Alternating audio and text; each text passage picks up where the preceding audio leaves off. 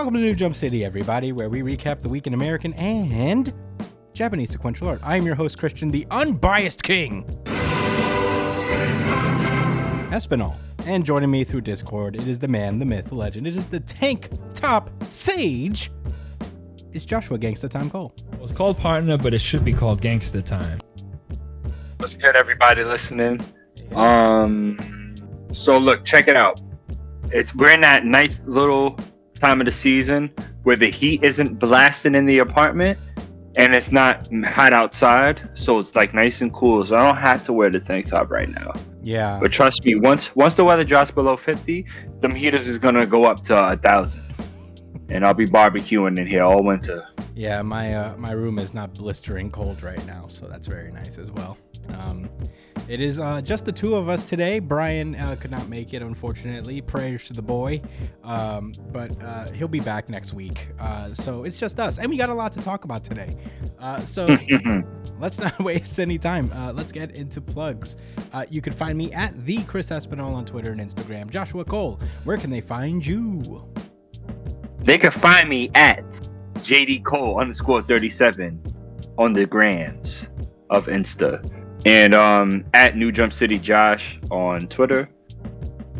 Get at me. Oh yeah, you can follow Brian at b.esp on Twitter and Instagram.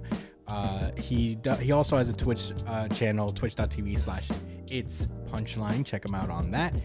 You can follow the show itself at New Jump City on Twitter and Instagram. Follow us on Twitter especially because we usually do a really good chapter of the week poll. I did not do it this week because I forgot. Yeah, Chris was delirious off of the Giants win in London, so he obviously got shit faced from the morning and for the rest of his Sunday. Yeah. So he's still recovering. Yeah, I had to. That's why he has a Kansas City hat on right now. Listen, buddy, I have to. That's how incoherent he is. Well, I'm more of a neutral fan, but I do like to see the Giants do well. It's nice. I mean, it must feel just as good to see the Cowboys demolishing people with Cooper Rush. Right? First of all, you're very happy that Cooper Rush single-handedly is like carrying this team to a potential playoff berth? He's not carrying shit. He's really with his just own weight. Dragging the only thing he's carrying is his own nuts. All right? I mean... And he's carrying them well, all right? Okay? So, there you go. I mean, That defense, though? The defense is great. Oh, man. Yeah. But, shouts out to Cooper Rush. They love to hug the quarterback. Yeah. They want hugs all day. Especially Cooper Rush, who is winning them games.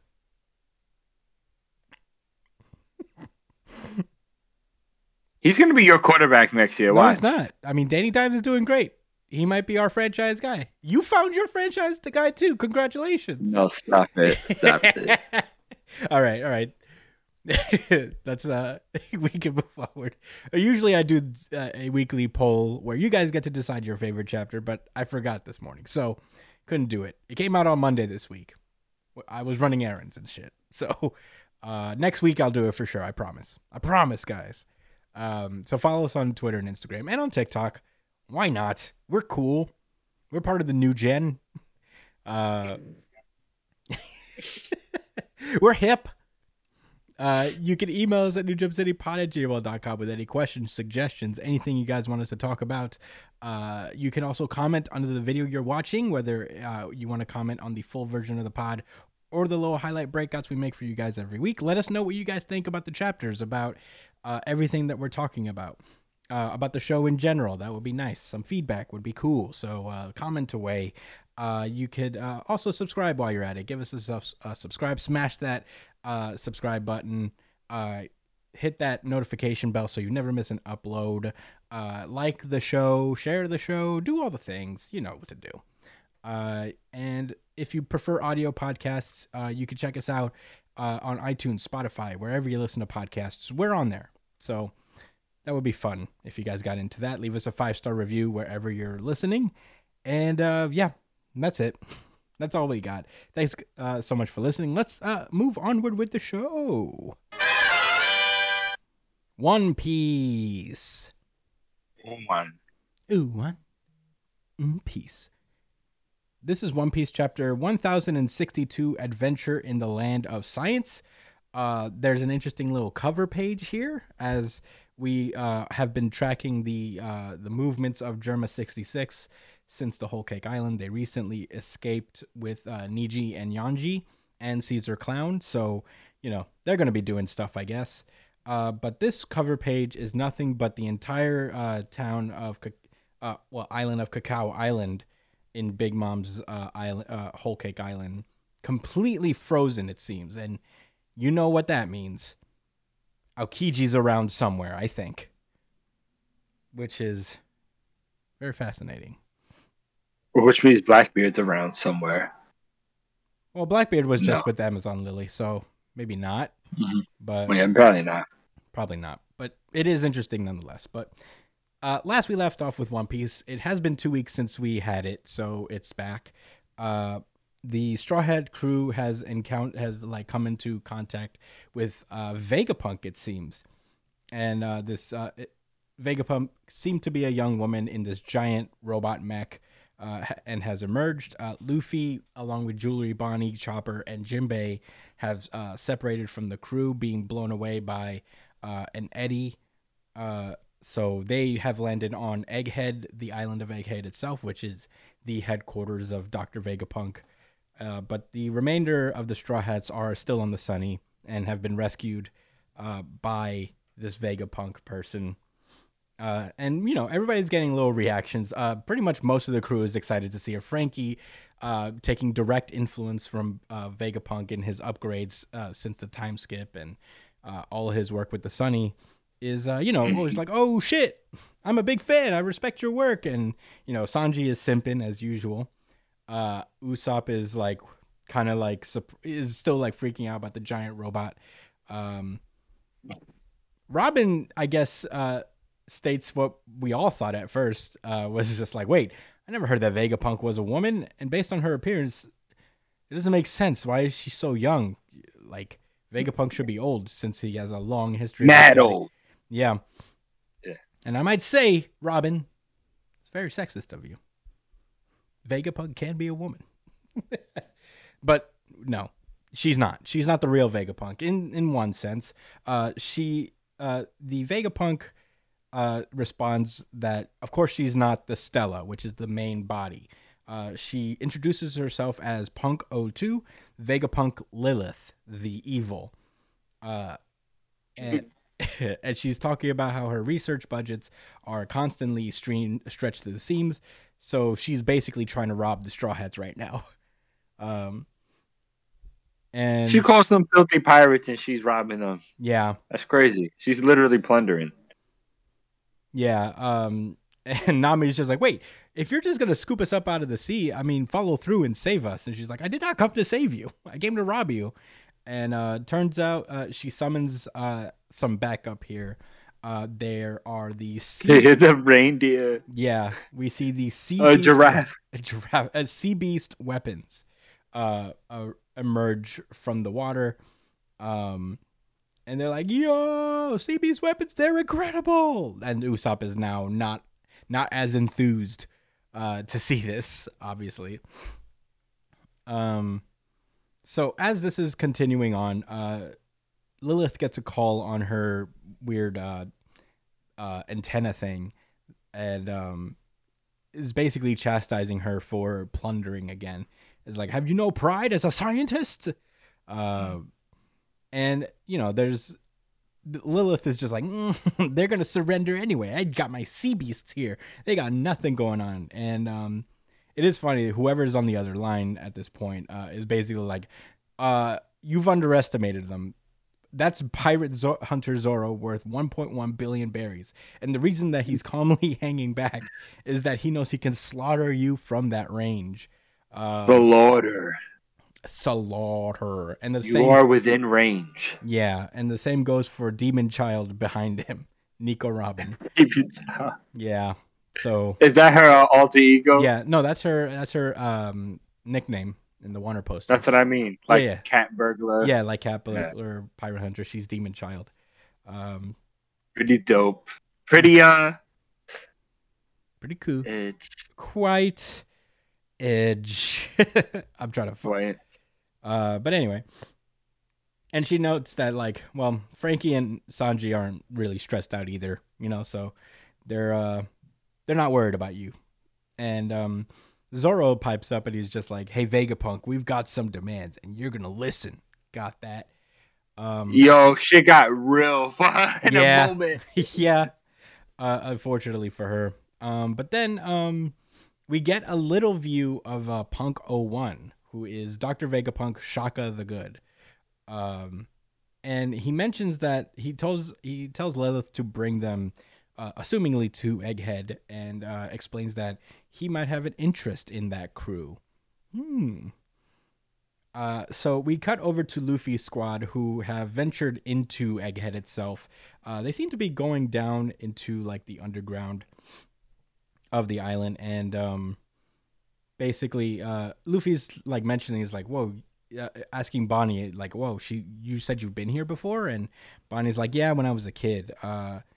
And explains that like depending on his answer, Vegapunk will have to die for his crimes, because apparently Vegapunk turned her father into a cyborg, and her father turns out to be Bartholomew Kuma. Didn't see that coming. I knew they were connected in some way, but I didn't think they were father and daughter. Yeah. But yeah, so she's obviously pissed about that because she doesn't know why, whether it was his choice or not. So yeah. Wait, why isn't she religious then? What do you mean? We don't know that she's not. Isn't she wears her Bible? She doesn't carry it with her. Well, she's in her rebellious phase where she's not carrying. Yeah, why do you think she got caught in that eddy? Because she rebuked her own God. That's true. He will let that be a lesson. Don't you rebuke your gods. Don't do it. Don't do it. So yeah, they travel deeper into the island until they end up in this big old room where there's just like these buildings everywhere, and there's a giant robot and a weird space monster battling it out in the background. Random. And Luffy immediately just launches himself toward the weird monster. And it seems to eat him, but it turns out Luffy is only just passed straight through it, and not like, in a way where he's hit a flesh and blood creature. He's just seemed to phase completely through it. They notice this giant parfait just lying around after that, and they lunge toward it. They go through that as well, and it turns out that this place is full of fucking holograms. The monster, the giant robot, they're both holograms. And Jinbei takes note that even though that this is technically a winter island, it's very warm in there. And this weird giant lady pulls up. It looks like Astro Boy almost, like got big Astro Boy vibes. And she's like, actually, yeah, I mean, this is a tropical place, although it is indeed a winter island. That's thanks to the island AC I created. We can control the temperature of the island itself. I'm like, damn. Pretty cool. That's pretty lit. Pretty cool. I mean, can we use that? Luffy immediately tries to punch this giant robot thing, but she smacks the shit out of him, sending him flying. And it hits this machine, and it spits out like basically a Big Mac meal. And they're pretty stoked about that. This Vegapunk explains that it's an automated cooking machine, and she's like, as long as there's enough food material, I can provide at least 500 different meals to the user in under a minute. So I guess Vegapunk is basically solved world hunger in a way, where he's like, what? But people won't invest in it really. Like they won't replicate it essentially, and it's just. Oh, she's trying to rob pirates. I don't know if she's trying to rob pirates, because all of these. Well, the other Vegapunk. Yeah, the other Vegapunk, but yeah, is like, if we spend a little money, we could control the weather. The world doesn't have enough tech or funding, and she punched the hologram. And it turns out she can punch the hologram because she has these cool hologram punching gloves, that allow her to punch holograms. So Pretty cool.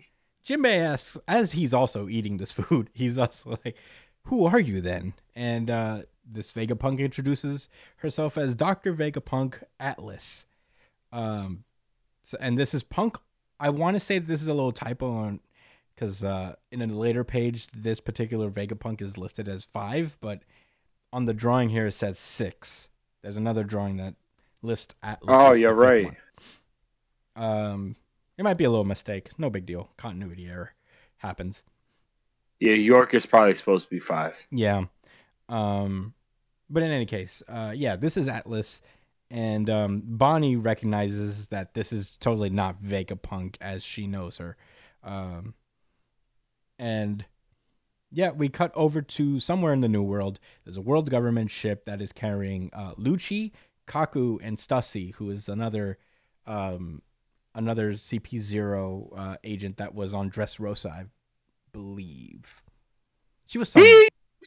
I could be wrong about that. I remember seeing Stussy around. But anyway, they're talking.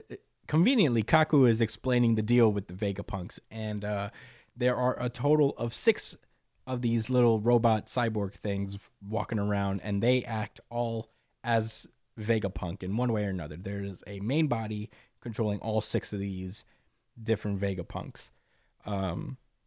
So that's interesting, at the very least. We've met 2 so far, and we revealed that the reason that we see these guys in the first place is that they're actually on their way to Egghead, and they seem to have a Kuma Seraphim behind them. Yeah.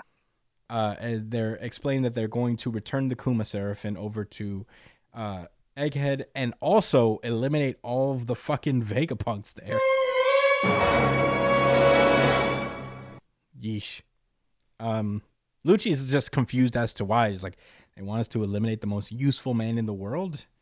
What does this does this have something to do with what happened in Lulusia the other day? And yeah, I think that's kind of maybe hinting at something more for Lucci in this particular arc outside of being kind of an antagonist in a sense. But yeah, that's where the chapter ends. Josh, what did you think about chapter 1062? So, lots of stuff to think about from this chapter alone. But I didn't realize that was a Seraphim version of Kuma until I looked at it on the page as you were talking. Even right before you got to mentioning it, I had skipped forward to the page to look for Pinocchio's name, which is Kaku. But yeah, it's a Seraphim version of Kuma, because they have the actual Kuma back in the Revolutionary Island. So, wow, very interesting. And they called him a brat, so he is a child. Yeah, this is baby Kuma. I wonder if it has enough strength to defeat all of Dr. Vegapunk's inventions. I mean, this guy's. I mean, did you see them robot fish? Yeah. What about Atlas? She can punch things that don't even exist. Yeah. Pretty intimidating. I'm not gonna lie.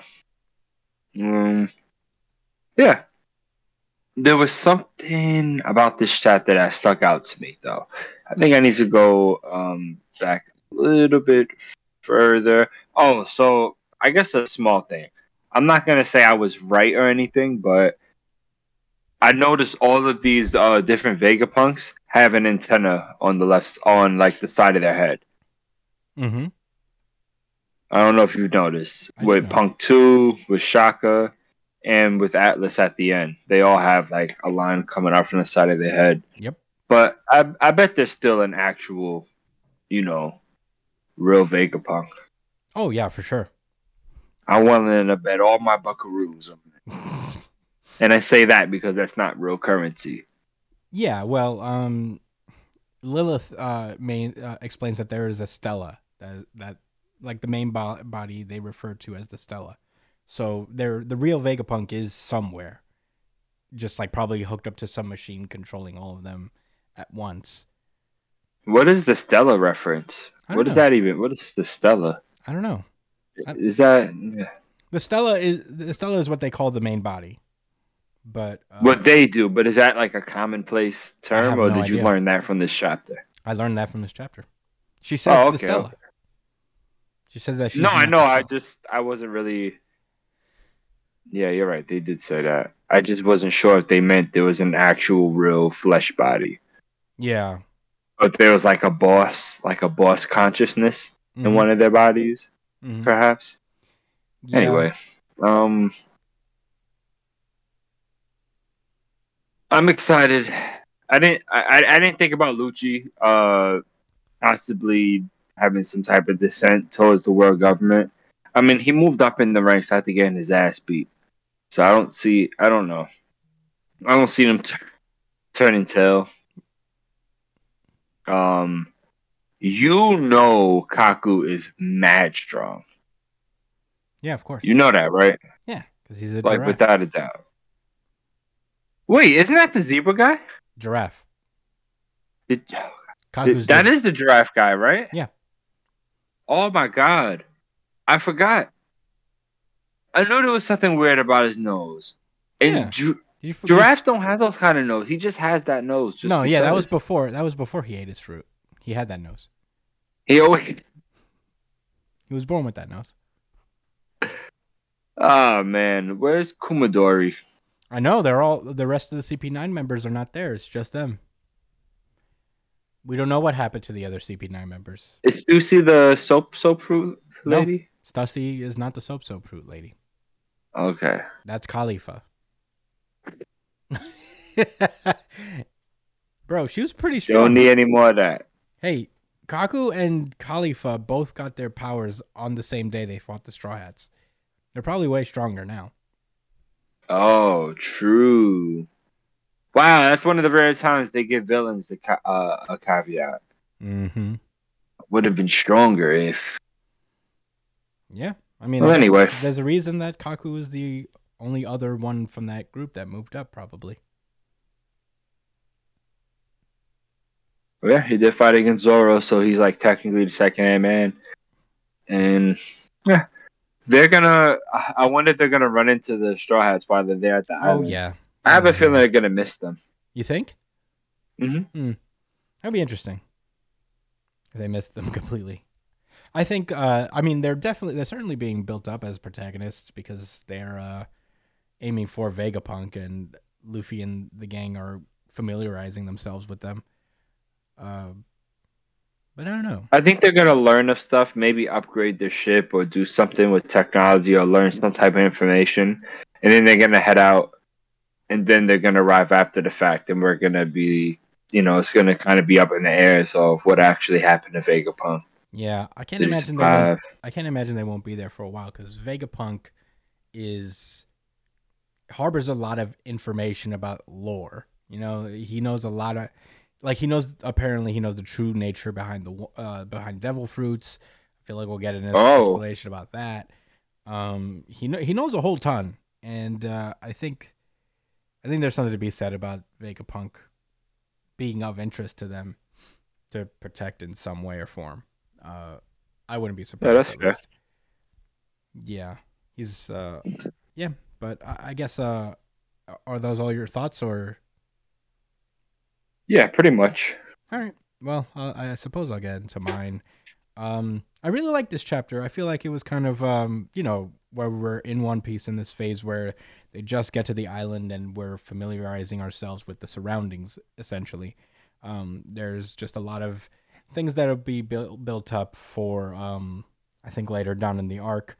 I'm not sure how long this arc was going to last, and I actually don't know what to expect from this arc as a whole. I think it's definitely not what we expected. We thought we'd be in Elbaf by now, but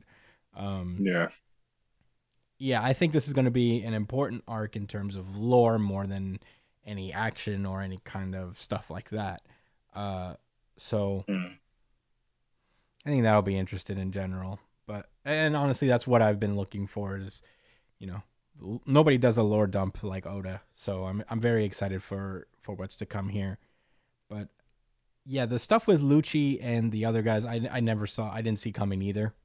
Mostly because these guys are kind of like, looming henchmen level. But it's good to see Lucci come back and seemingly be kind of like a big old antagonist in this one. He's certainly got beef with Luffy. There's certainly a round 2 to be had in some sense. So I'm excited in that form. Excited to meet the other Vegapunks, all that stuff. I don't really have much else to say about this. It was I'm just interested to see where this is going and meeting the other Vegapunks and how they all like contribute to the story overall. Because they seem to, although be the same person, have wills and personalities of their own. I'm thinking. Hey, did you notice the names? Lilith, Atlas, Shaka. Are they gods? Nah, but look at the names. But look at what they have terms over them, like evil, yeah, the good, thinker, violence, Atlas, greed. The two I'm most curious about is greed and the thinker. Yeah. Yeah, I think Atlas is supposed, like, you know, that little inconsistency there. I think Atlas is supposed to be, because if she's supposed to be 6, then I think like it's. You think she's greed? Yeah, because she talks about funding and getting all the money and like I don't know. I could be wrong about that. I don't think she's well, she can be violence, I guess. She did just punch that robot because she was upset. Yeah. Yeah. Yeah, she did, and she also punched Luffy immediately, pretty much. So maybe she is the violence. But yeah, I mean, hey, wisdom and thinker, those run along the same lines. I wonder what makes them different. What does Shaka mean? Shaka is good. Lilith is evil. Oh, duh. Good, okay. Evil, thinker, wisdom, violence, and greed. It's interesting. Right, wisdom and thinker. Wisdom could be someone that collects knowledge. For sure. I just think thinker is maybe someone more creative, like inventive.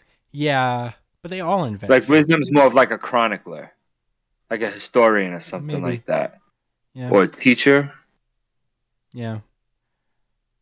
I mean, maybe I would say that like all of these guys are responsible for the different inventions in One Piece. Like I would think that maybe violence is the person who created, say, the Seraphim, say it obviously. Yep. The Seraphim, the machines that transform devil fruit like weapons into devil fruits, stuff like that. Which one in particular?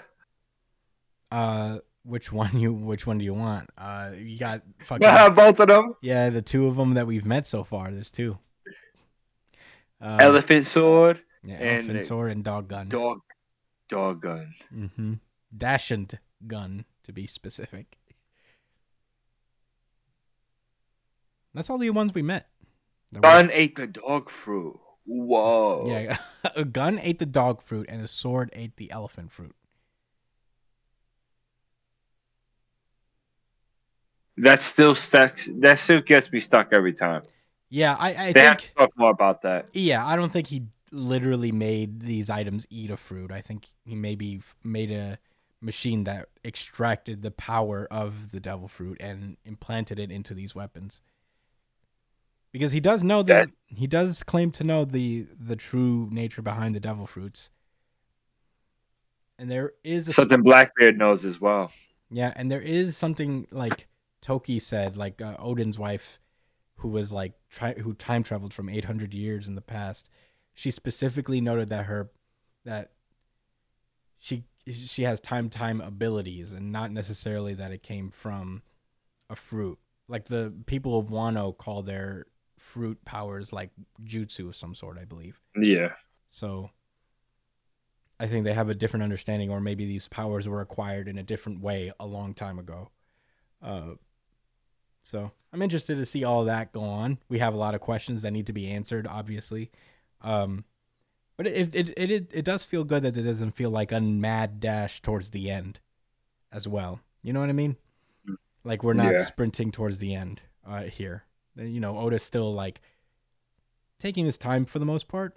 Oh, one thing I didn't want to note is that although I did say that, I feel like there was a lot of like cluttering of panels and stuff, and Oda's artwork has become very, very busy ever since the time skip, which understandable. Oh yeah, understandable, I guess.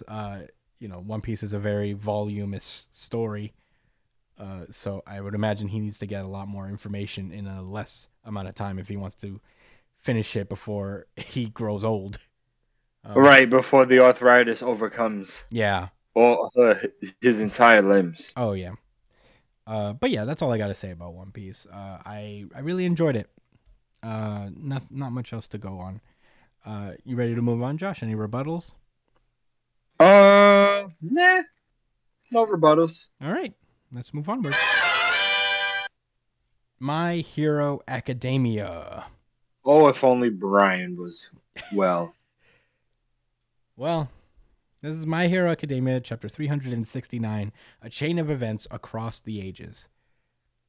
Last we left off, Deku has arrived and has revealed the second user for One For All's quirk, which is Overdrive or Gear Shift or something like that. And it allows him to basically slow down or speed up the movements of any object that he touches, from what I understand. And we open this chapter with a flashback of sorts where we see the death actually of the second One For All user, as he's being basically held up by One For All, who seems to be crying. And I think that's an interesting note. Yeah. I think there was something here, like maybe this was a friend of his that betrayed him, and he's like, I gotta do ya. But yeah, we see this moment where he makes his last-ditch effort to take out One For All, but One For All stops it. And there's this monologue where All For One talks about how his quirk was way weaker in the past, and it only worked on smaller object, so he was like never more than a lackluster pea shooter. But now his power seems to have increased like fucking tenfold. And not only that, All For One seems to be able to see the visages of the other One For All users, as Deku is beating the brakes off of him. It is. Do you remember how they were saying Sam Darnold was seeing ghosts when he's with the Jets? Yeah. All For One is seeing ghosts. He's quite literally seeing ghosts. Of all of the people who he's killed personally, to be honest. So just I see dead people. Oh shit! Why? That's why I think my theory still stands that he did die already, and that all of this is just like his purgatory, him going through something to learn like a lesson in life. Well, he did like take over a body, so I think he's still technically alive. No, this is him in the afterlife. He's going through the stages of death right now. Like, it's like a mini arc within the arc. I see. You know what I'm saying? He died last shot. Like these thoughts, him. That's why he's crying right now. He does. That's why it's so weird. It's like, what's the word I'm looking for? Abstract. Yeah, I mean, I think they explain it that it's more that One For All and All For One are melding together more as the battle continues. That sounds like some existential going through death type of shit to me. I mean, probably. Hey, I don't know how this shit works. But yeah, he is freaking out because he is seeing ghosts, and we get a little narration. I don't know if this is All For One thinking. Sometimes, they do these like thought things that sometimes it's clearly All For One, like how's this happening, but it's also this narration talking about how Gear Shift's strength grew alongside the other quirks, because they never really died. So as long as these quirks survive, they will continue to evolve and adapt and all that stuff. So that's why Gear Smash is a lot more strong these days, is because it got stronger and stronger because of the quirk singularity. And that's basically the long and short of what All For One is saying here. But there's some cool stuff to be shown here. Deku is like flying straight towards him, and as All For One thinks he got close enough, he takes a big ass swing, but Deku just like slows his own inertia as he's going to kind of like stop it. And to be honest, I think that like shift thing is kind of cool. Like it's a cool little battle pose type thing where it looks like he's shifting the gears of a car. Yeah, that's cool. Pretty cool. That's cool. But yeah, as Shigaraki, oh, well, I might switch between them because they are one and the same, I guess. But Shigaraki tries to counter again, but there's a big ass smoke screen. And then all of a sudden he gets black whipped from above, and he's just like heading straight towards Deku as he's explaining all of the merging of and usage of all the quirks that he's using right now. Using the fourth danger sense to sense the danger, using the smoke screen to obscure his vision, and immediately using float so he could fly above, and black whip so he can pull him up, and he's using all this shit. The third's Fajin, allowing him to, I don't know, do something. He's a big old cool panel. Burst. Yeah, and plus also Burst with speed. Yeah, and he's using all of their quirks in conjunction. I think you see All Might back there too. It's kind of cool, this little panel where he's loading up his big ol' attack. And we see the seconds talking about how All For One really just focused more on the abilities themselves as opposed to the people who wield them, because he sees these. The implication is that All For One has always taken quirks at face value. Like you're either strong or you're weak. There's like a binary in that way, and it doesn't matter who the person behind it is a weak power is a weak power. And that he says that the true power resides within an individual's intent, and that is why.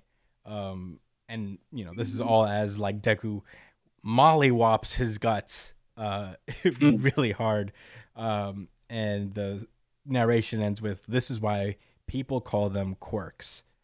And All For One's like, fuck, falling. He's got a big crater in his chest, and he's talking about how he's resonating with One For All and All For One, and that's why he could see his brother and all that stuff.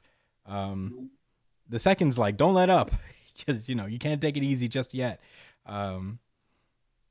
And he's like, we get this little internal monologue from All For One where he's like, surely you jest. I haven't even used a single quirk yet.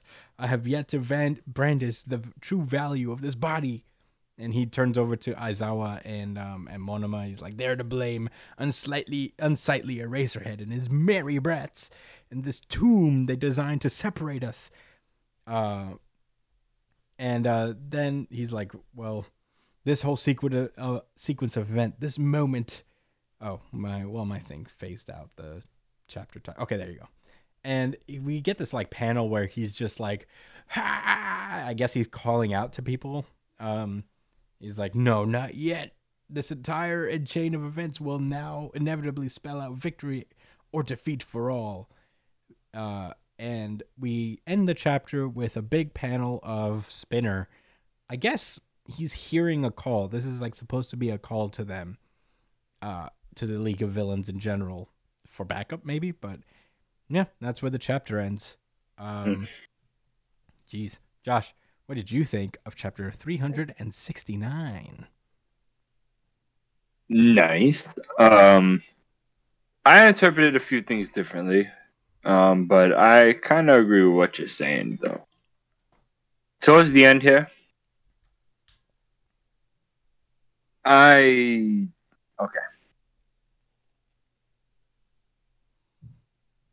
I think it's really interesting how he's starting to just now realize, like, and scan the battlefield, like, okay, what's the issue?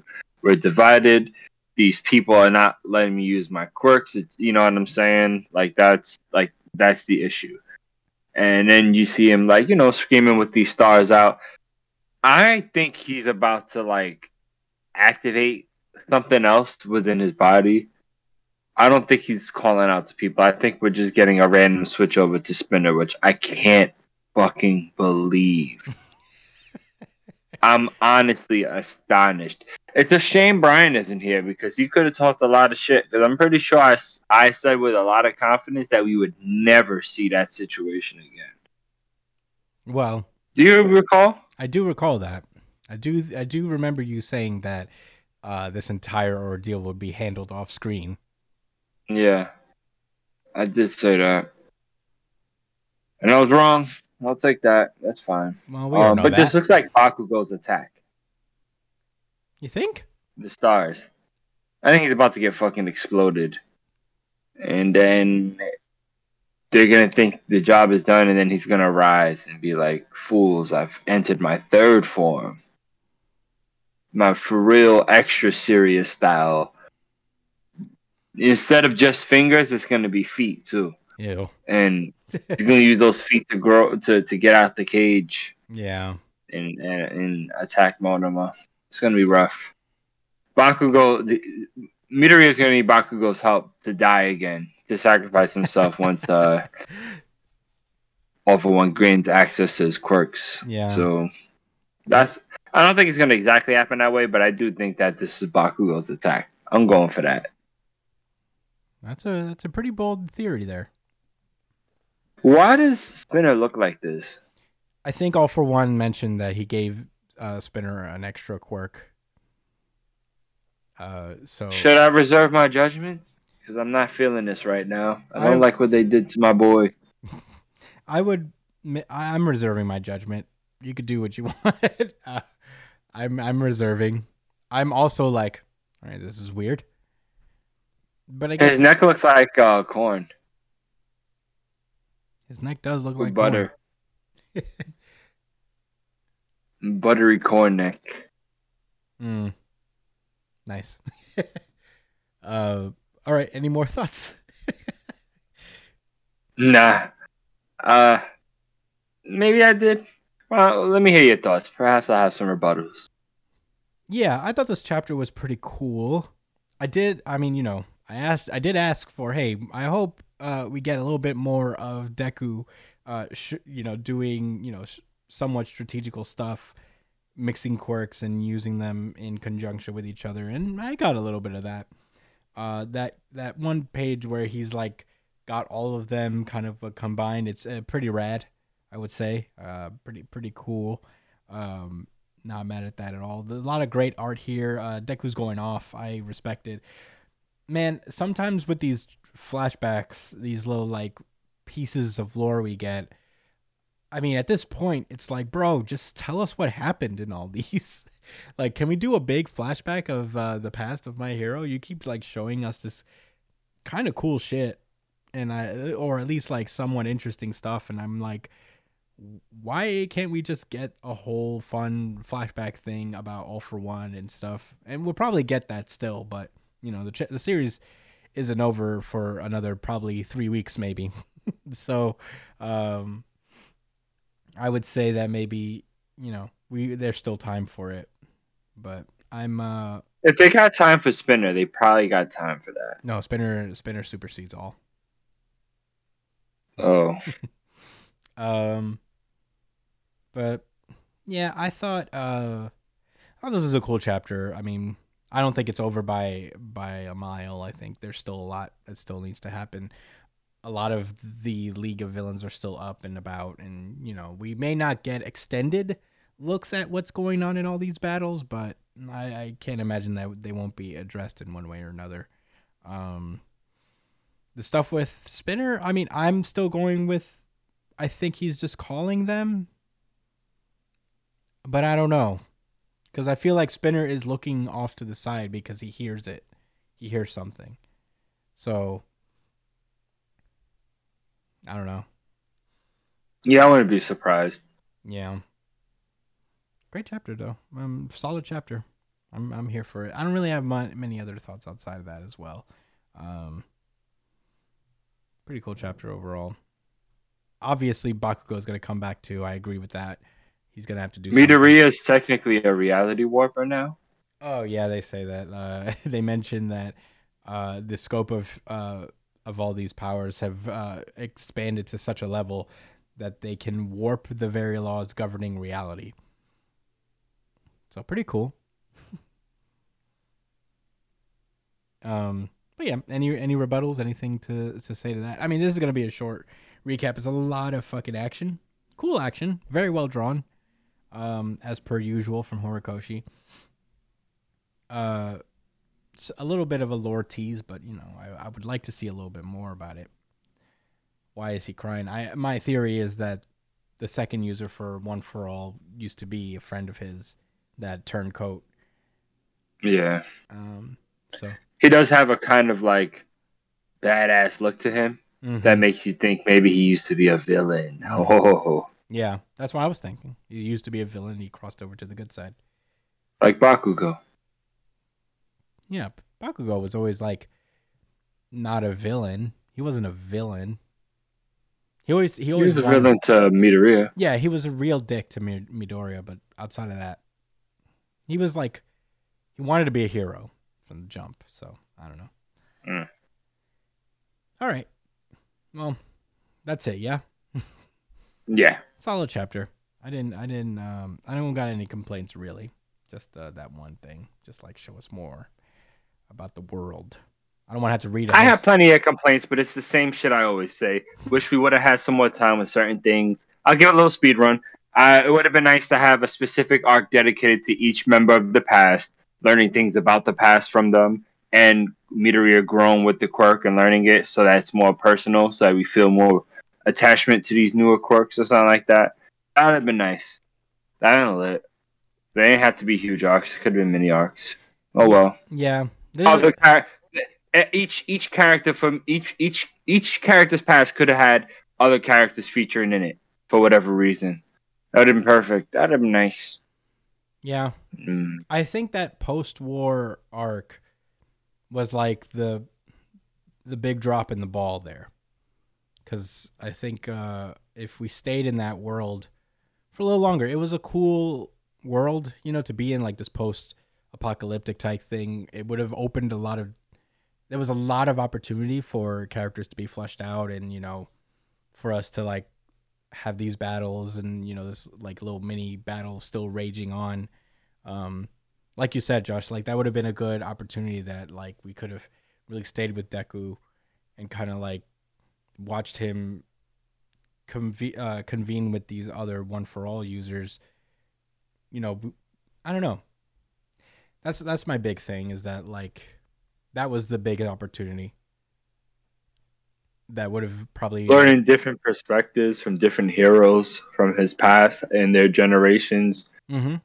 You know what I'm saying? Comparing it to now, how can we synthesize views? You know what I'm saying? The good ideas from the past to create something better in the future. Yeah, Yeah, I really wish we could have spent more time in that, for lack of a better term, I guess, like Dirty Deku era. I think that was like an interesting one that could have been way better if they really like stayed with it for a little while longer, Like a lot of good character development on multiple characters could have been a thing on that. But we've said this before. But yeah, I don't know. That's all I got to say. You ready to move on? Yes, sir. All right. Jujutsu Kaisen. And I'm toss this one over to Josh. He's covering it this time. What's good, everybody? We got Jujutsu Kaisen chapter 200. Direct Talks Part 1. Ooh, we switched the format. Mm-hmm. Nice. Pretty sick. In the previous chapter, the fight between Maki and Naoya, the cursed spirit, finally wrapped up, and we also got introduced to Angel, who is I don't remember if we was quite sure whether Angel is the human being, or Angel refers to the cursed spirit that resides inside of said human being. I think it's the latter. I think it's what you mentioned. Right. Angel is the spirit that resides within. Well, they get introduced to both of them when it's the names. I'm trying to be better with names. He has a girly name. Oh, Megumi. Shadow guy. Megumi, thank you, man. Yeah. we were introduced to Angel as Megumi waked up in a rando hotel room where he found Itadori and Akaba, the comedian I was introduced a couple arcs ago. And they learned that they can basically achieve all the goals they want in this Tokyo colony game. However, they need to eliminate someone known as the Disgraced One, which Sukuna lets Itadori know within his mind that that's him. All right, so we open the chapter with Sukuna saying that again. I'm the Disgraced One. No other context, nothing else. Yeah. Just that. As Itadori snaps right back to the hotel with everyone, and they're like, you good? You're just spaced out. And then Itadori, this is actually pretty clever in my opinion. He starts to act like he's sick, and he kind of moves like over, like out of sight of he says her name later on, Kurusu. Kurusu is the human that houses the cursed spirit angel. Okay, Kurusu. Let me write that down for reference. Yeah, or Hana. I believe the angel refers to her as Hana.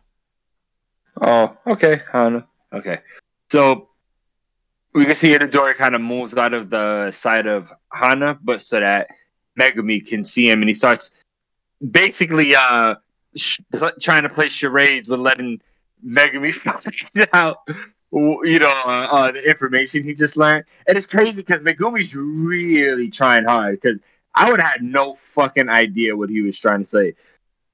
How does that mean disgraced? Like, I guess Megumi's like thinking of context clues, like what else could he be talking about but something else. He says, we get a little bit of his thought process. He talks like, I don't get it. Was he trying to say, but he moved there so he doesn't want Kurusu to know, Kurusu or the angel. And it triggers to him, and he gets it just off of that. And then he looks at Itadori slicking his hair back, which I guess is the universal sign for evil. Told you the series takes after Bleach. That's true. Told you. I mean, Sukuna is Itadori with his hair slicked back, so that's true.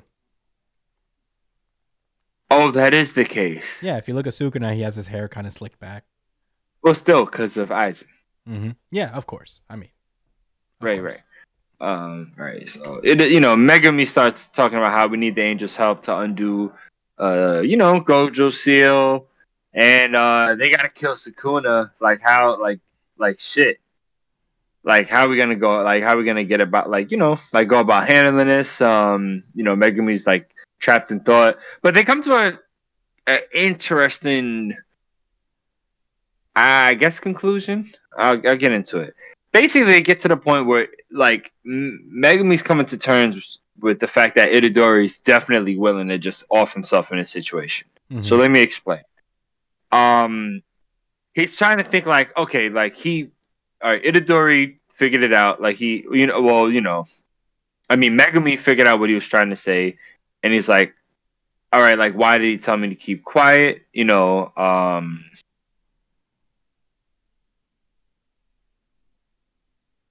Actually, the thought process is a little convoluted. I think. What do you mean? All right, I think it's all right. I'm confusing it. I'm thinking Megumi is thinking this out loud, but it's really Itadori. It's both. So they're both like thinking, and it's a little confusing because the thought things, the thought text doesn't change between them. Yeah. So Megumi is thinking, he's realizing like, oh, shit, we need to kill Sukuna, but I don't want to lose Itadori. But the problem is that Itadori would for sure give himself up in the situation. And, without it, yeah. And, confirmed by Itadori himself thinking like, I'm going to die. And then, if I die here, then that's half of Sukuna's remains and Gojo will be back. So pretty good overall. And Megumi's worried because he knows Itadori's super fine with that thought process. Mm-hmm. Like that's A-okay. Mm-hmm. So I guess that becomes right. As he says, the problem is Itadori will off himself. So how can you go about this? And his thought is interrupted by Angel talking, like saying how there's a large number of people entering the colony, and I guess Megumi asks like, how can you tell? And they say, oh yeah, the Kogane. That little device that follows us lets me know. So they show the number from 10 minutes ago, and it looks like it's I don't know. I don't know if they're showing if this represents like what the number was earlier, or just the fact that it's continuously rising. I think it's I continuously feel like rising. yeah, it's. But why not just show the box right now instead of show that it's still going up at Because the moment? people are still I think coming in. maybe Like okay. they refreshed to like 10 minutes ago, and then I guess the history is like just like the number is coming up since 10 minutes ago. Yeah. Oh, yeah. Good point. Good point. Maybe that's what happened. And we don't really get any. We don't. Oh, well, I think I put it together in my head actually just now. Okay. Well, I'll save that for later. Okay. So, we cut to February 2018. Ah, he's really in the past. This is a slow series. I love it. We get to a meeting taking place. I think we cut to here before with Yeah. Kenjaku.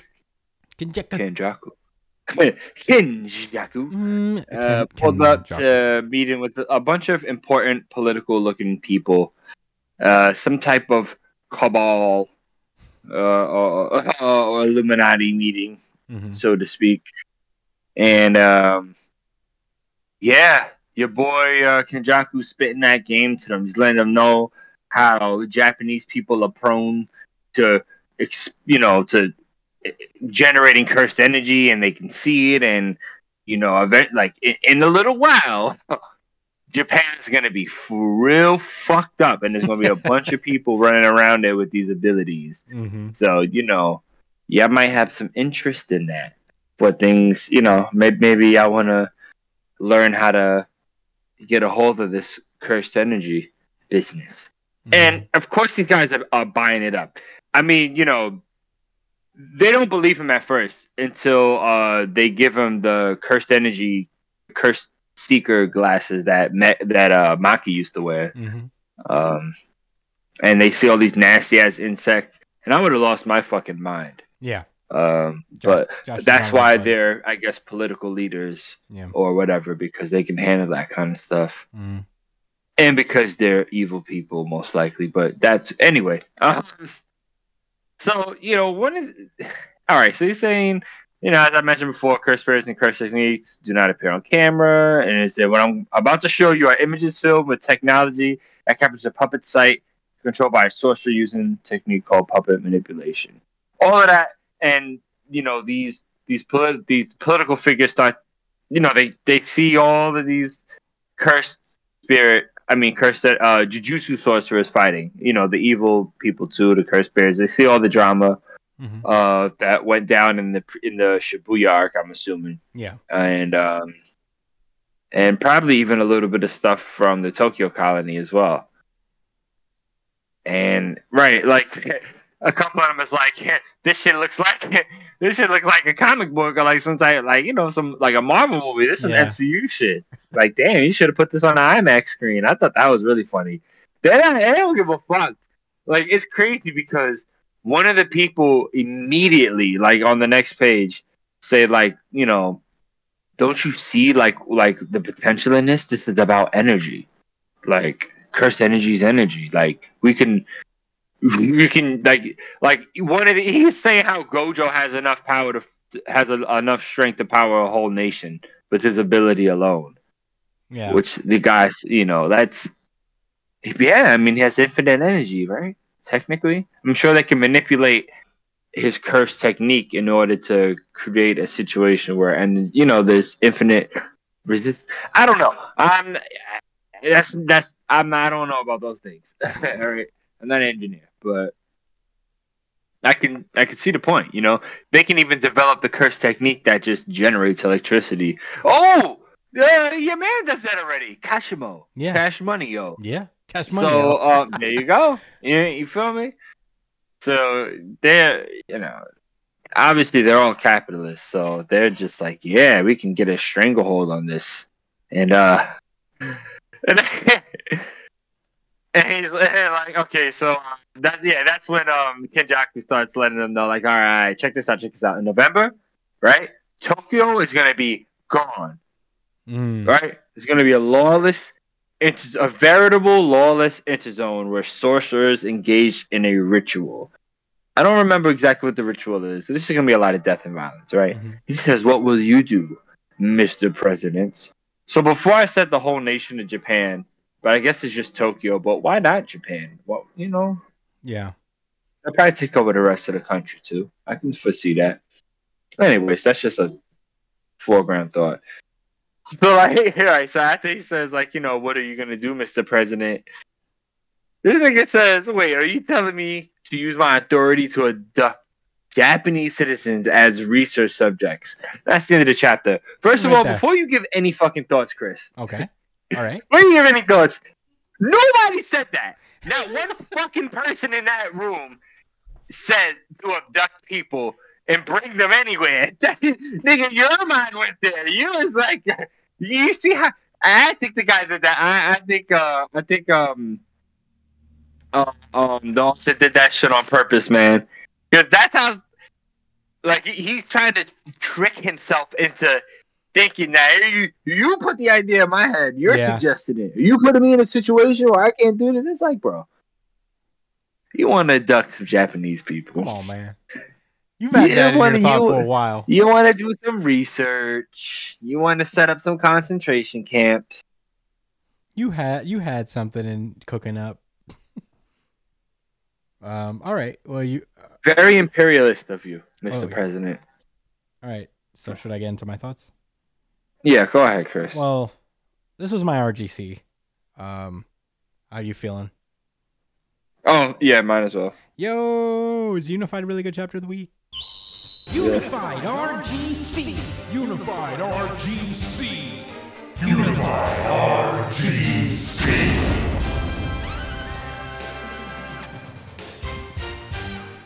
Yeah, pretty cool overall. Very great chapter. Last we left off with the last chapter leaving off, and not much else coming from Sukuna himself, and the rest of the characters just kind of like realizing how in a bind they are. It is pretty interesting, and I'm very excited to see if they get around this at all. I believe that what's going on with Kenjaku is a flashback of sorts, because Shibuya arc took place in October, I believe, or sometime in the fall. So I would think that Kenjaku went out and talked to these folks a long time ago, and this is just them. And this is just me.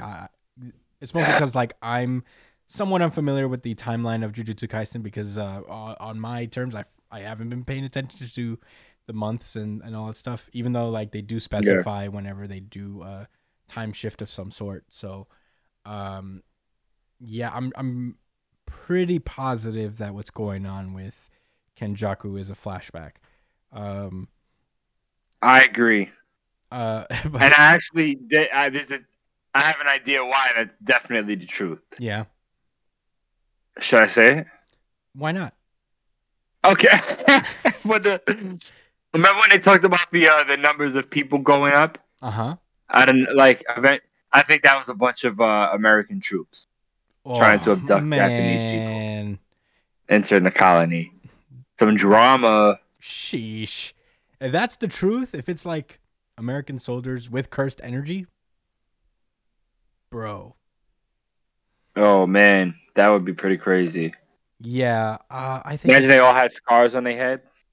I would be surprised, because that's kind of like a piece of his brain in them. That would be crazy, but I would doubt that that's possible. Maybe though. I mean, why not? I think call it a curse technique. That makes it possible, right? Yeah, I mean, this is just like Kenjaku's playing a bigger game here. It's not mostly like he doesn't give a shit what the governments do. Really, it's more about generating as much cursed energy as possible, and now he's just taking it on a global scale.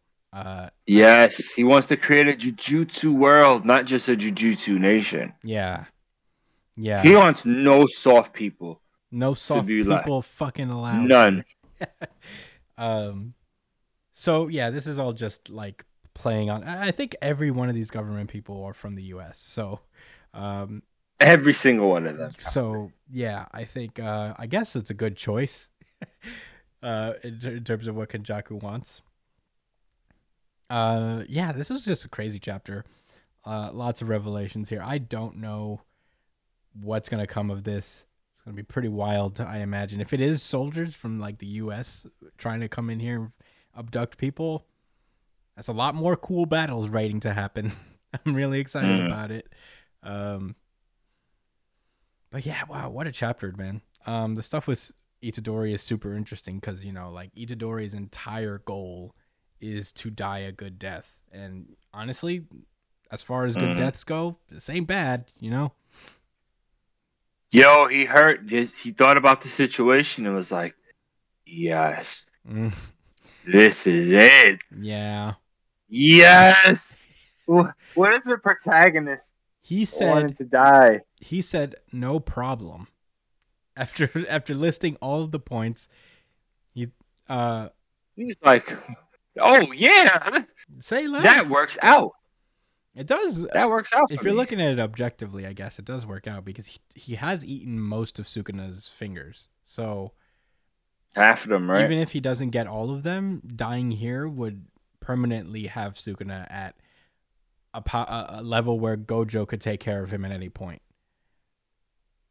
You know, because at this point Gojo is still probably stronger than him. So even if someone harnesses the power of Sukuna in the future, what are they gonna do? They only have like what 7 fingers left or something. Yeah. Yeah. He has 20 so fingers smart. in total. So he said he has over half. So he has. Didn't they mention he ate like 15 at this point? I don't know, man. It's been so out of. They went from eating one at a time, and then he had a whole bunch at one point. For some reason. I don't know what happened. Someone forced him to eat a bunch of them at one point. I think it was during the Shibuya arc, but I could be wrong about that. Yeah, maybe that's what turned him into Sukuna in the first place.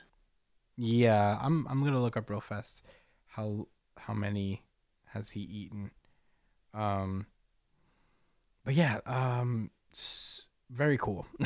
I'm very excited to for what comes of Jujutsu Kaisen and coming up. Josh, what did you think about this chapter? Well, I already said it was my RGC, but things got really interesting when they brought it when they brought politics into it. Because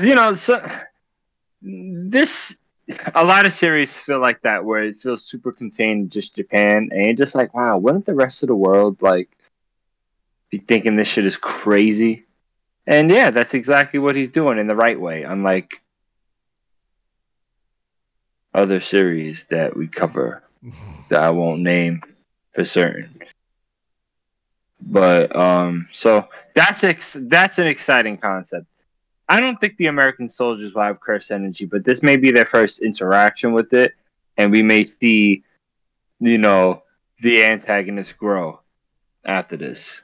It's like they may fight, and then maybe the next time they come across other global nations, they will have experiments with curse energy and made it something like more horrific or more efficient, but also more horrific. Yeah. There's a lot of potential there. Just to confirm real fast, he has eaten 15 fingers at this point. Wow. Out of 20? Mm-hmm. Wow, the series is almost done. I mean, the series is not done when Sukuna dies. I think the series is more done when Kenjaku's gone. I guess. Because Kenjaku's the active antagonist here. I don't know. Yeah. That's a good point. Yeah. Otherwise, nothing else really stood out to me too much. I'll be honest with you, this wasn't a super strong week, in my opinion, for the manga. This just happened to be the most interesting one. Bro, this just in. One Piece was close. Real fast, this just in. The Viz website has officially added all of Hunter x Hunter up to this point. I think they're getting ready to release Hunter x Hunter. Oh, man. Oh, where do I have to start reading it at if I watch that anime? I guess. Does that happen? Is that a real arc? Yes. It's volume 33, if I remember correctly. So, whatever volume 33 starts at. Does Gon really see his dad on the mushroom on top of the tree? Yeah, all of that is On top of canon. that big tree? There's no That happened? yeah, there's no filler in the Nice. 2011 anime, I believe. Oh, that's so awesome. Mm-hmm. Well, they had a lot to work on. I thought they made a bullshit ending, maybe. No. All right. Well, I guess soon we may be talking about Hunter x Hunter on this show. Oh, yeah, I can't fucking wait if that's the case. We definitely will. And I'll catch up in the manga. Yeah, I'm definitely going to put in some time catching up to the manga. Oh, I can't wait for you to read the Succession arc. I've watched the entire... Oh, yeah, you're ahead of me, I think, at this point, right? On the boat, when they get to the Right, boat. right, yeah. I literally dropped off where the anime, the 2011. Bro, anime it could be its own series. That's how, like, it's... I mean, it is. It feels real similar to the to that video game arc. Yeah. Well, I'm really excited. And you guys should be too. They don't sponsor us at all, but you know, support your support the mangaka in an official way. Subscribe to Shonen Jump. It's only like $2 a month. Yeah. So yeah, excited to get into that. I know we got a little sidetracked here, but I was just like perusing through, and they literally just at the time of recording added all of Hunter x Hunter. So excited about that. But anyway, Jujutsu Kaisen was great. I also don't have all that much more to say about it. I'm so excited, as I've been for the last couple weeks, about where Jujutsu Kaisen is heading and how it's been so far. A1 manga, for sure. Sure. But yeah, with that being said, let's move onward. World Trigger. It's been a while. We missed it last month, but we're making up for it here. This is World Trigger, chapter 226, right? The Away Mission Test, part 23. Last we left off, because we didn't cover this chapter last month, but that will never happen again. Never. Last we left off, Katori has been suffering a little bit of a slump. She has been feeling really discouraged after seeing that her squad mates are also not doing great. Rokudera, who is leading a squad himself, is in the bottom at this point, and her operator, who is her best friend, I forget her name at the moment, but yeah, she's not doing too hot herself on her squad. So that really brought down her mood. And Osamu basically was asking around her squad mates. He hit up her operator, I remember, and she was like, it's not that I don't want to help you, but like talking to you about her character flaws, you know, I'm her like best friend, and that feels like somewhat uncomfortable. It feels like kind of wrong. It feels like I'm talking shit about her. So, you know, there's other people you can ask, but I don't feel comfortable sharing that information. She hits up her other squad mate, and you know, he mentions her blocks and all that stuff, and I think he mentioned something about giving Katori something to fight, you know, a low goal to shoot for, and he gives the information that apparently Katori has a crush on Kyosuke, who is on Tamakoma 1. So she's just like, Kyosuke. Kyosuke. What is it with the ske at the end of the name? Yeah, I guess it's a thing. I don't know. I don't know. What is it with the ske? Anyway, so, you know, Osamu, in short, basically says, hey, if you help us out here, and if you help us ace these away exams, I will personally get you an audience with Kyosuke. And she was immediately like, what? Yeah. So yes, sir. Yes, sir. And she just she immediately is enthusiastic again. And we open this chapter with her basically getting down to business. It's like, all right, so let's iron out these details. Like, how good do I gotta perform? What are the conditions? Like, do I gotta get a certain amount of points? Do I have to reach a certain rank in the battle sims? What do I gotta do? Give me a benchmark. I need that. And Sua basically is just like, fine, how about Mikumo's got to make the away mission? And yeah, there's nothing the rest of us can do to talk to Kyosuke. So he's the one who's closest to us closest to him out of all of us. So it's between you and him. And yeah, she's basically like, all right, but you'd better keep your freaking promise. So that's nice. We then get a couple of scenes with the other squads across the away mission test, kind of going over how they did. A lot of people went higher, jumped in the rankings a lot. We have this one moment with Taichi, who was like feeling down on himself because he didn't feel like he was really contributing all that much.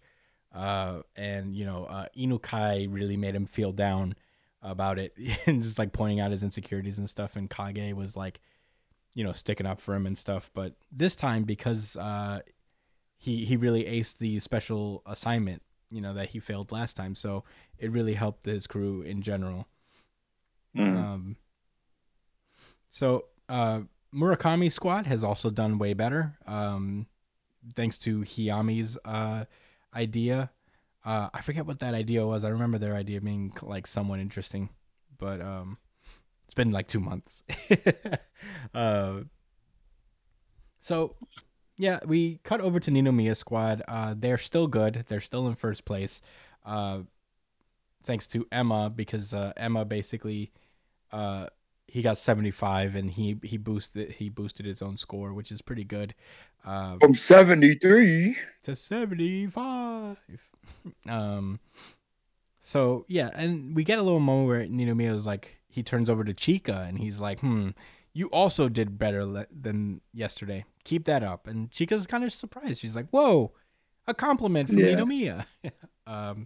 Cute little moment, I guess.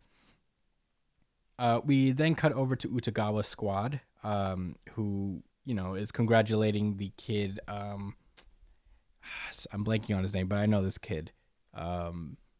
He's on Kakizaki squad. But yeah, he's, they're congratulating him because he did pretty good on the special assignment.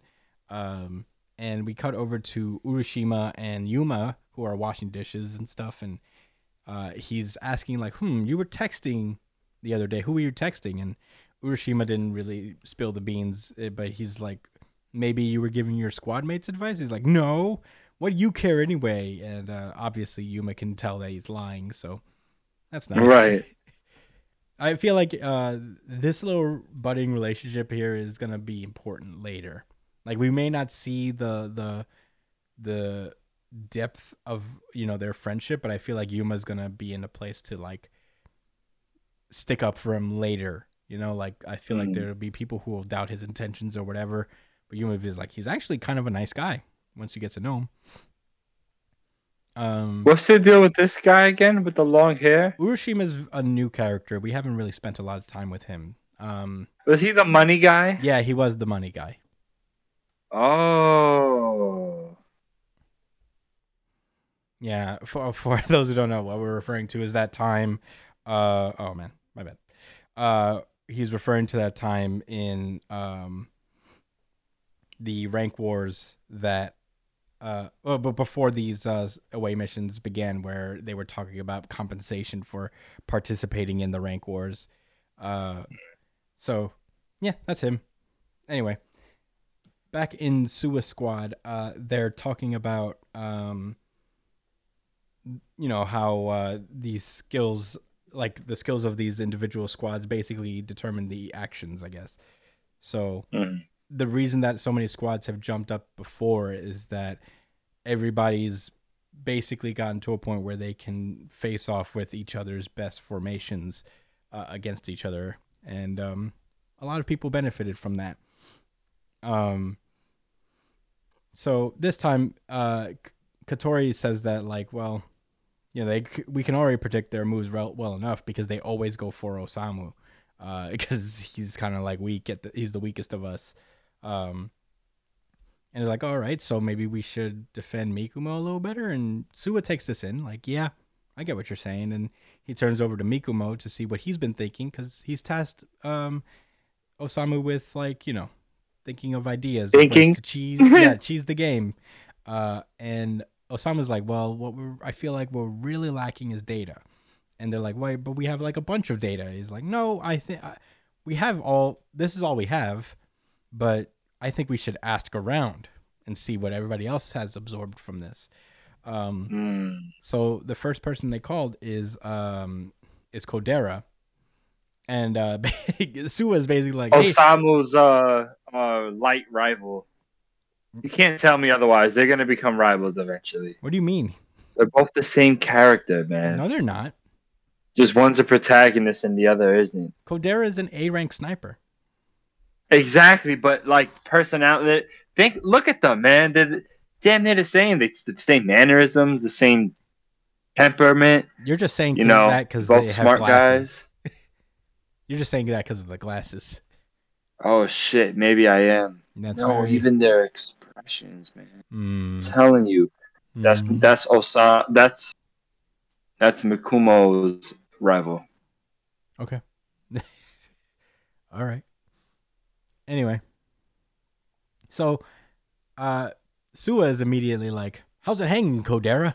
Give us some intel." Straight to the point. I respect it. So Sua basically proposes like, "Hey, maybe we should form an alliance." Kodera's like, "Well, we're higher than you in the rankings, so an alliance between us would not be. Well, I can see how it benefits you, but for us, what is it? What does your half of the alliance do for us?" And Sua's basically like, "Well, you're not like at the top, right? You're better than us, but not by much. Aren't you trying to win? Good point. Aren't you trying to win, bro?" How you think you're gonna get an edge? Mm-hmm.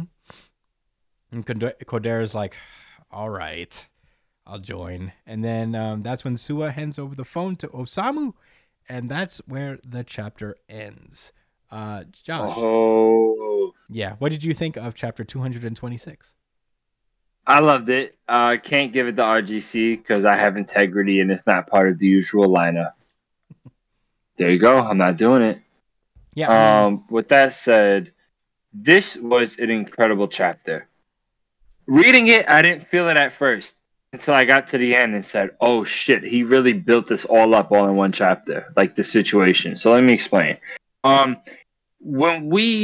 When he gave us a little bit of insight, on how the teams are perceiving their information and their ranks and all of that, right? Like the points.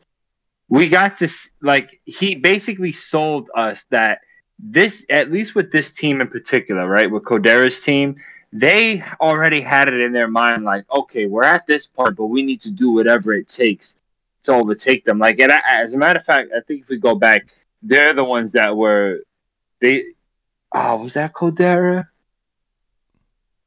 No, I think that was another. Oh man, what team was it that was talking about that? That was a different team that was talking about anything to keep the Ninomiya squad from getting more points. Well, they didn't point out Kodera's team in particular, but I think the whole air of it is that everybody's kind of thinking about what little edge could be gained. So it was very realistic that Sua would be able to manipulate something out of them. Mm-hmm. And it also makes a lot of sense that he, out of most of the other participants, would be the first to kind of think outside the box and say, "Oh, well, let me just call people and try to see if I can suss something out of them." That's cool. That's really good writing. He set up the possibility of it because it's already on everyone else's mind. It's very realistic that other people are willing to take that chance and even share information if it gives them a jump because there's clear leaders. And then if you look at, okay, even with Kodera's squad, Ninomiya said it himself. He is in a position where it's like, bro, you see how Mizukami's smoking your shit. You better look for any type of out you can. And the same argument could be said for someone like Ninomiya's squad where they're doing really well, but they could get the jump. You know what I'm saying? Like, everybody's acceptable outside of Mizukami, right? But that still leaves 1, 2, 3, 4, 5, 6 other teams that they could possibly work with. And if even 1 or 2 of those teams give them some data, that's way more than they had to work with earlier. So it's a really sound strategy, very well written. and it's why we can read seemingly procedural chapters like this with excitement, in my opinion. Yeah. That's why World Trigger is lit. That's Bang why it bang. is Can I get the shot drop? Yeah. Get ready, everybody. That one? I didn't hear it. Oh. Shit. Well, hopefully it doesn't rape y'all ears. No, it's I did the lawyer one where you go. No, the one shot one. Oh, I want the one me shot find it. one. That's the World Trigger one. That one. Nope. Brian's gate is closed, so that's why I couldn't hear it. But anyway, yeah, I guess those are all my thoughts. I mean, I thought there was, what's a moment that stood out to me with Inukai? Yeah. No, not Inukai. Inukai's team. I forget the kid. Taichi. Taichi, yeah. I thought it was really funny when he was like feeling good about himself, and he tried to crack a little joke like, "Oh, like you guys struggled without me on those battle sims, right?" And knowing damn well that wasn't the case. And the guy is just like, "Oh yeah, you're right. We do tend to do much better without you." And he says it so plainly, and he was just like, "Oh, it was a joke." Like, get the fuck out of here, man. Yeah. You're an ass. Like, he really is an asshole. I can't wait until that they really implode and fight each other. It's gonna happen. Maybe. No way. Yeah, that's about it. Yeah. I thought the situation with Ninomiya was really cool too. How he treated Ima, and then recovered with Amatori. I like that. Asuma is clearly, showing Ninomiya, like he's softly showing him like different leadership styles and ways he can go about talking to his teammates.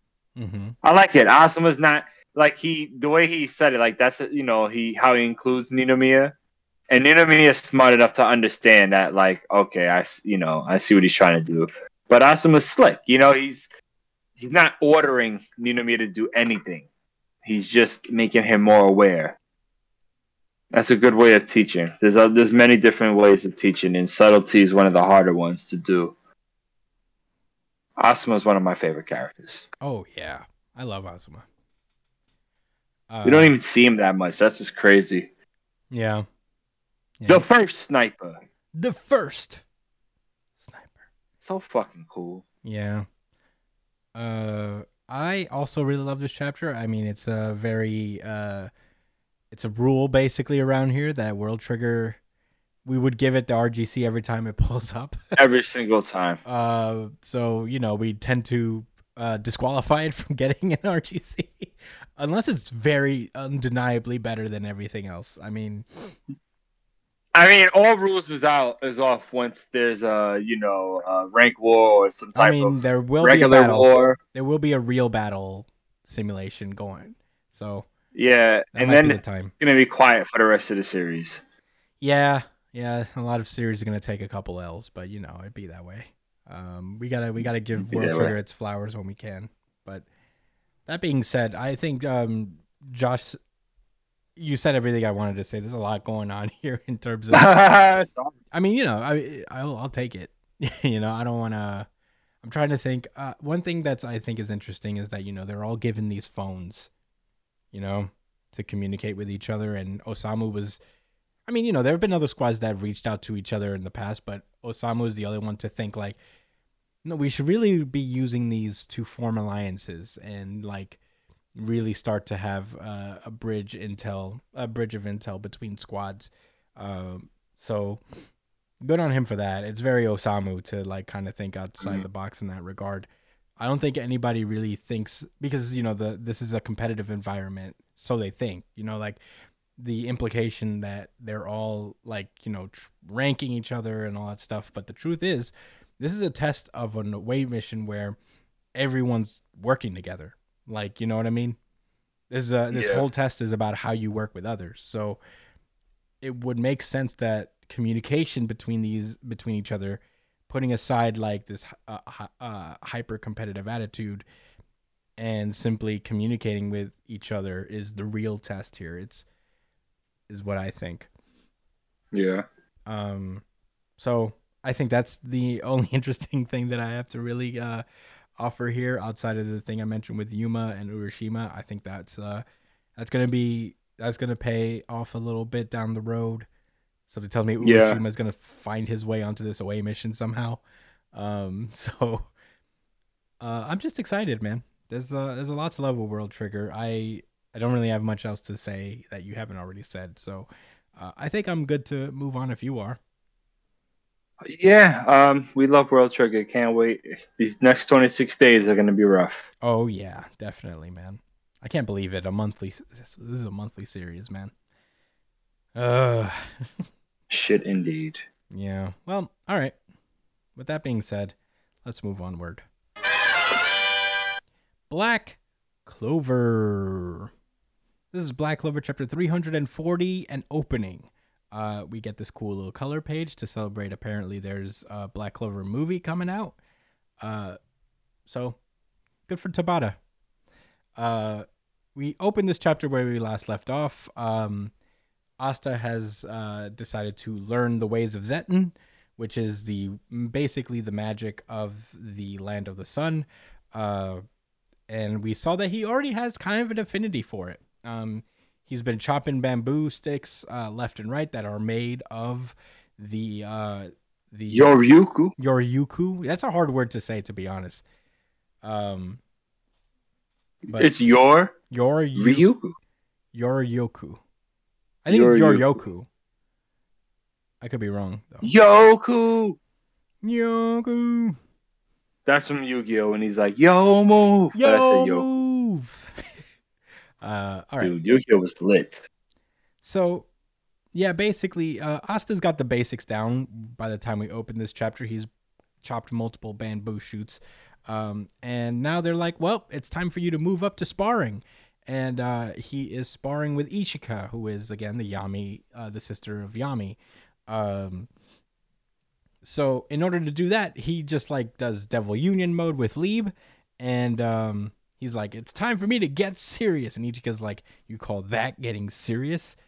This may be training, but this is real combat. If you don't take it seriously, I'm telling you, you'll die. And she just smacks Asta around for pretty much this entire chapter. Just like that, she's become stronger than most of the devils. Oh, yeah.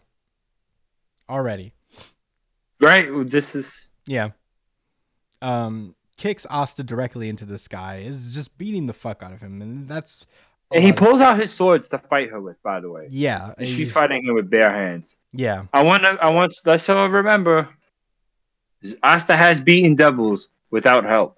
Mm-hmm. Maybe not Lucifero and this new light mage, but I mean Soul Devil guy. Anyway, she's really fucking strong, bro. Yeah. She's the final boss of the series, actually. Yeah.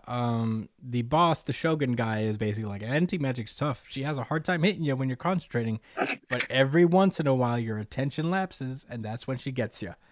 And he mentions that goes for Lucius too, because he's as strong as they come, so don't face him head on. Find that teeny little opening, line up your biggest attack. And we see this as Ichika is just approaching him with her sword, and she lets on an attack, and it basically cuts the entirety of the bamboo forest clean in half. And Asta blocks that, thank God, but she manages to open up his stance and kick the flying fuck out of his guts, sending him flying outward. And Asta is still standing. He's out of his Union Devil mode. Ichika's a little surprised by that. He's like, I'm not done yet. And she just basically finishes him off by slapping the shit out of his head, knocking him out for the battle. And the chapter ends with them like, wow, you beat him, but hey, he took the full force of your attack. Only a few people in the country can do that. The kid's got a little promise, huh? And that's where the chapter ends. Josh, what did you think of chapter 340 of Black Clover? I thought this was a quick ass chapter, but it did get to the point. I mean, you heard what I was saying earlier. Everyone that heard that was listening. I was a little irritated that she's just this incredibly powerful. It would have been different if it was just that oh, like the skill she has is up to that point where it can rival certain strengths, but like in an actual fight, Asta would overwhelm because of all of the experience he has and all the different situations and the Devil Union.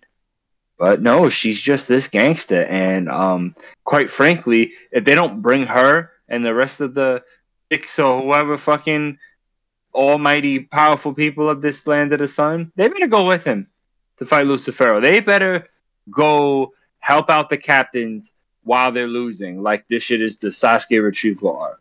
That's how I feel. Cause she's strong. What? The? She could have beat. Remember the when the elves took over, and then that devil came out for the first time. She would have beat him. Yeah, definitely. She would have beat him. Yeah, for sure. And I'm not even upset about that. I'm just being like, make sure we all on the same page here. She is the most powerful person in the series that is a protagonist. Thus far. She is stronger than Asta. Yeah. You must accept that. I do. I'm talking to those that are listening. But yeah, I'm glad you do know, Chris. I'm glad you accept it.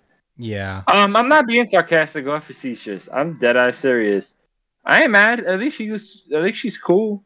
I mean, she's a hyper tsundere, but she's not a regular tsundere. Yeah. Yeah. And she was karate chopping bamboo. I think that's pretty lit, honestly. Yeah. Okay, so that's all I really have to say. Yeah, I mean, this is just like a standard shonen training arc a little bit. Ichika is strong and probably the strongest protagonist we've seen so far. In Black Clover thus far. So far, but that's like, by design. There's probably like other people, because she's part of a squad. There's like 7 other people that can do the same thing she can. So, I don't know. Allegedly. So, there's a bunch of other folks. So, you never know. I really like this chapter. It is kind of like, just power scaling in a way. Like Josh said, is just showing that, the power that Asta's trying to learn here is very different, and it is something he's going to have to master in order to give him an edge on Lucius going forward. So edge. So I don't really have an issue with it at all. Ichika's probably going to be overtaken by Asta at some point because, he does more push-ups than anybody on the planet. Way more. And pull-ups and sit-ups. Maybe crunches as well. So, yeah, it is what it is. He's doing a training arc, and I appreciate it. I love training arcs, so this is gonna go well. I don't have much else to say. It is like a big old action chapter, but it is cool to see. Although she is like a character that we've seen a billion times, also in this series alone, Ichika's a cool character. Yeah. Yeah. But that's all I gotta say about Black Clover this week. I thought it was a solid chapter. So did I. Anyway, ready to move on? Was this the audience? Oh, we didn't do one this week, unfortunately. I failed. Shame. Apologies. Next week, you guys can vote Black Clover to win again. So, hold your horses. All right, let's move on then. Undead Unluck. This is Undead Unluck, chapter 130, and I'm going to pass this over to Josh because you said you wanted to do Undead. Oh yeah. Okay. I wasn't ready actually. I don't know why. I was just ready to listen. Okay, so we have Undead Unluck chapter number 130. It's for your own good. I actually remember when this hit chapter 100. That was quite a while ago, but within this year. 30 weeks ago to be exact. Well, it took a break. Yes, yeah. Well, it took like a break, like maybe 2 or 3 times. Give or take a couple weeks. I don't think, because I feel like this guy doesn't take breaks unless like it's a jump overall break. Him and actually, Tabata. You're probably right. Like when him and Tabata are working, they're working. Like Tabata just came back from a hiatus, but before that, they came out every week. These guys. Yeah, they stay busy. Yeah, but That's without a doubt. Mhm. Anyway, anyways, in the previous chapter of Undead Unluck, the Negators all tried their might to stand up against the Sun God, but it wasn't enough. He was tearing them apart. Up until Victor decided to arrive on the scene after explaining to Andy that he must help Juiz until she dies, which he really wants to see, by the way. yeah, It was kind of weird and confusing, but I get it. That was his goal. He wanted her to die romantically. It was a romantic gesture. yeah, Yeah. yeah. Right? So, he just was like, please, Andy, let me die out on that battlefield with her as we face off against Sun. He was like, shit, all right, I'm going to see Fuko on the other side anyway. Mm. Peace. Peace. All right. So, Victor took over, and then the lunar god, Luna, bestowed them with the 3 super awesome ancient artifacts. Actually, they had a name. They have 2 of the 3. Divine, huh? They have 2 of the 3. They don't have all 3. Yeah, they were bestowed with 2 out of the 3 of the ancient web. I don't think they were bestowed. They had them. They had it previously, Yes, right? Yes, they did have it. Yeah, I got that confused. Yeah, the Soul Sword and the Aegis Shield. As a matter of fact, I don't think it's called the Soul Sword, but It's it the could Rebellion sword. be. Thanks. No problem. Oh yeah, she says okay. Right. And Juiz was charging up her attack with all the pain of billions of years to attack God. And that's where we open up the chapter.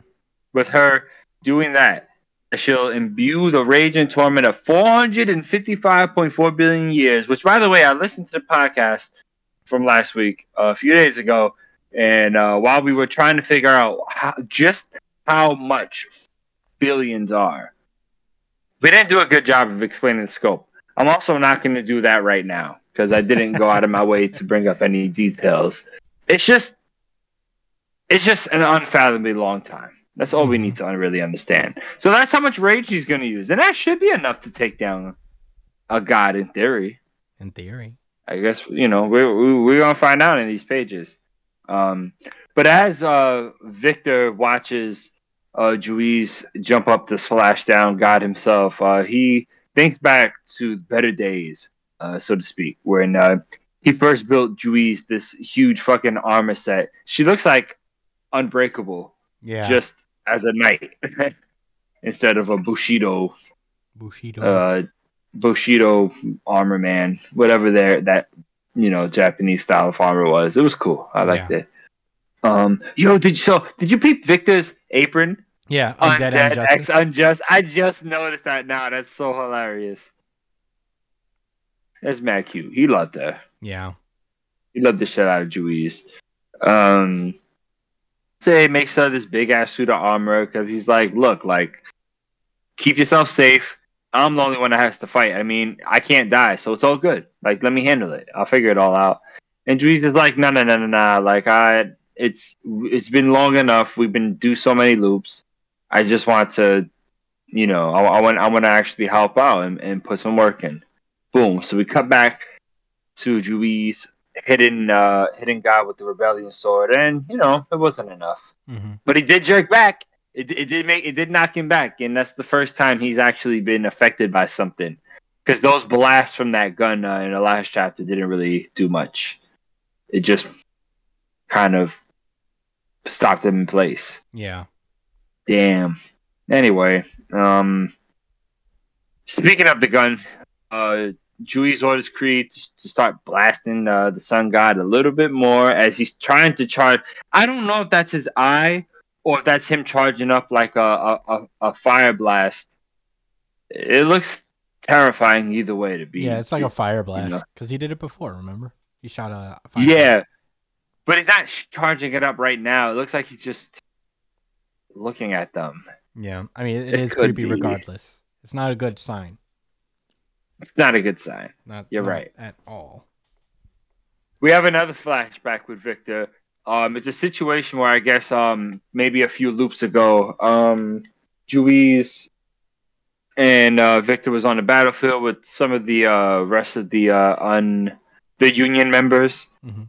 and I guess some of them died, and he's just like, "Yo, like, what the fuck is wrong with y'all? Like, all you have to do is rely on me. I can't die. Like, none of y'all have to die. It's fine." What the fuck is wrong with y'all? And Juiz is just trying to let him know, like, look, we can fuck it up. We're not enough. We need more help. Yeah. And people are gonna risk dying. It is what it is, Victor. I don't know what to tell you. Mm-hmm. They're necessary.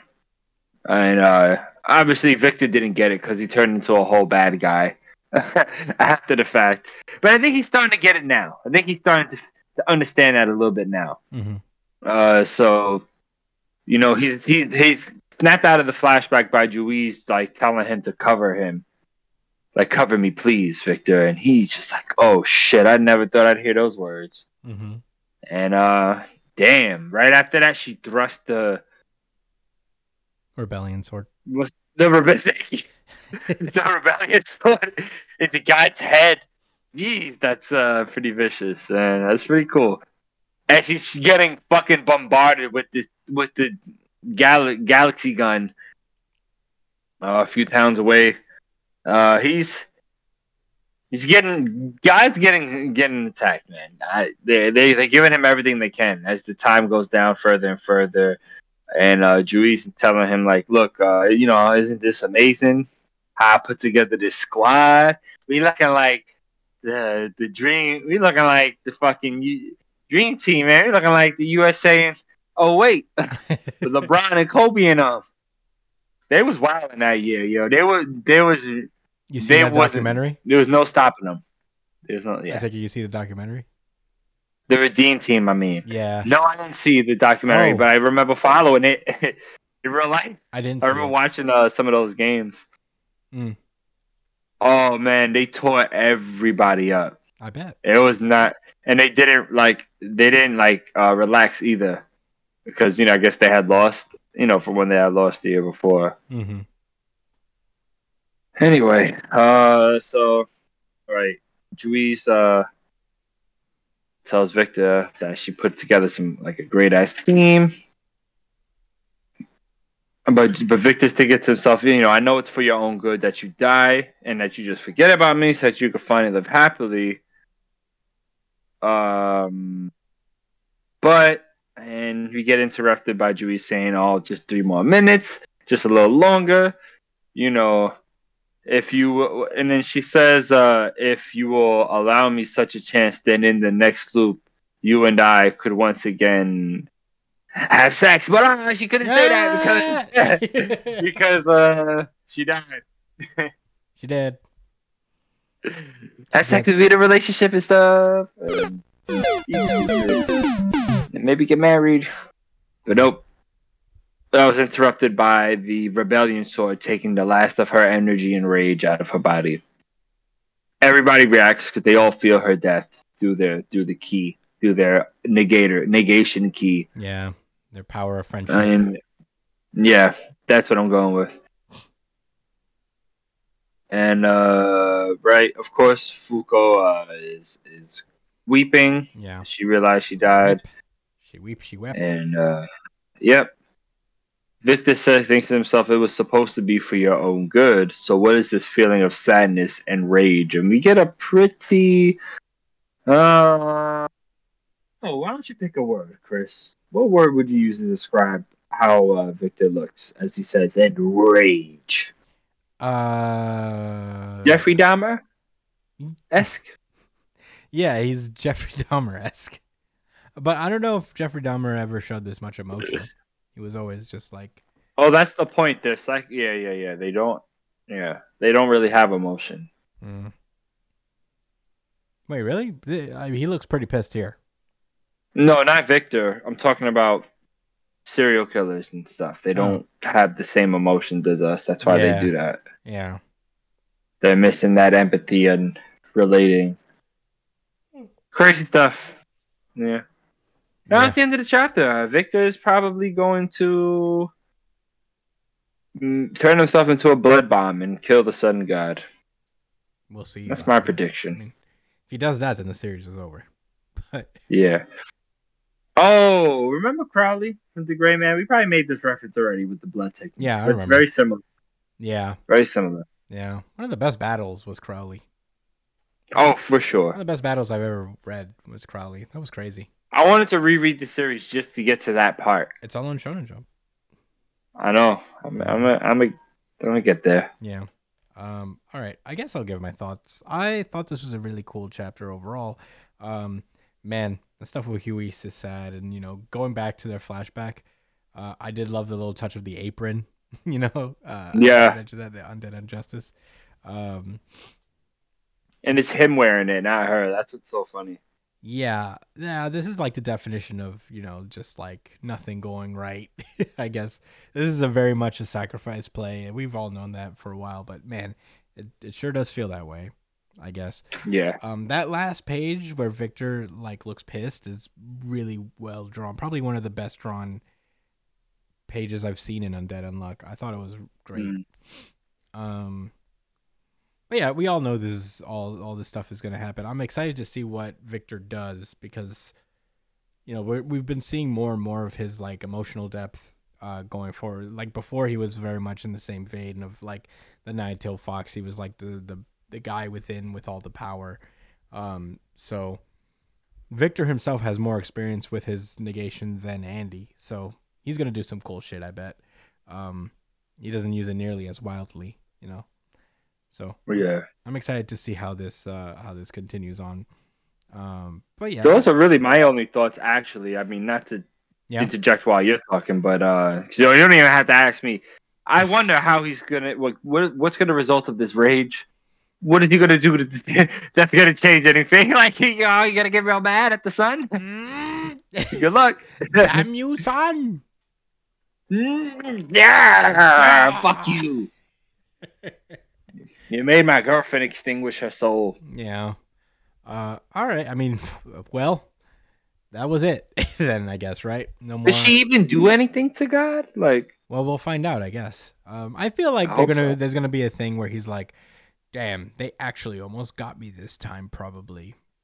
might have to get serious. Yeah, I don't know. I wish Luna was like that. Luna's close. Luna's the other type of villain where she's like, "Ho ho ho, how delightful and entertaining." Mo ho ho. Everything is totally in my control at this point. Yeah.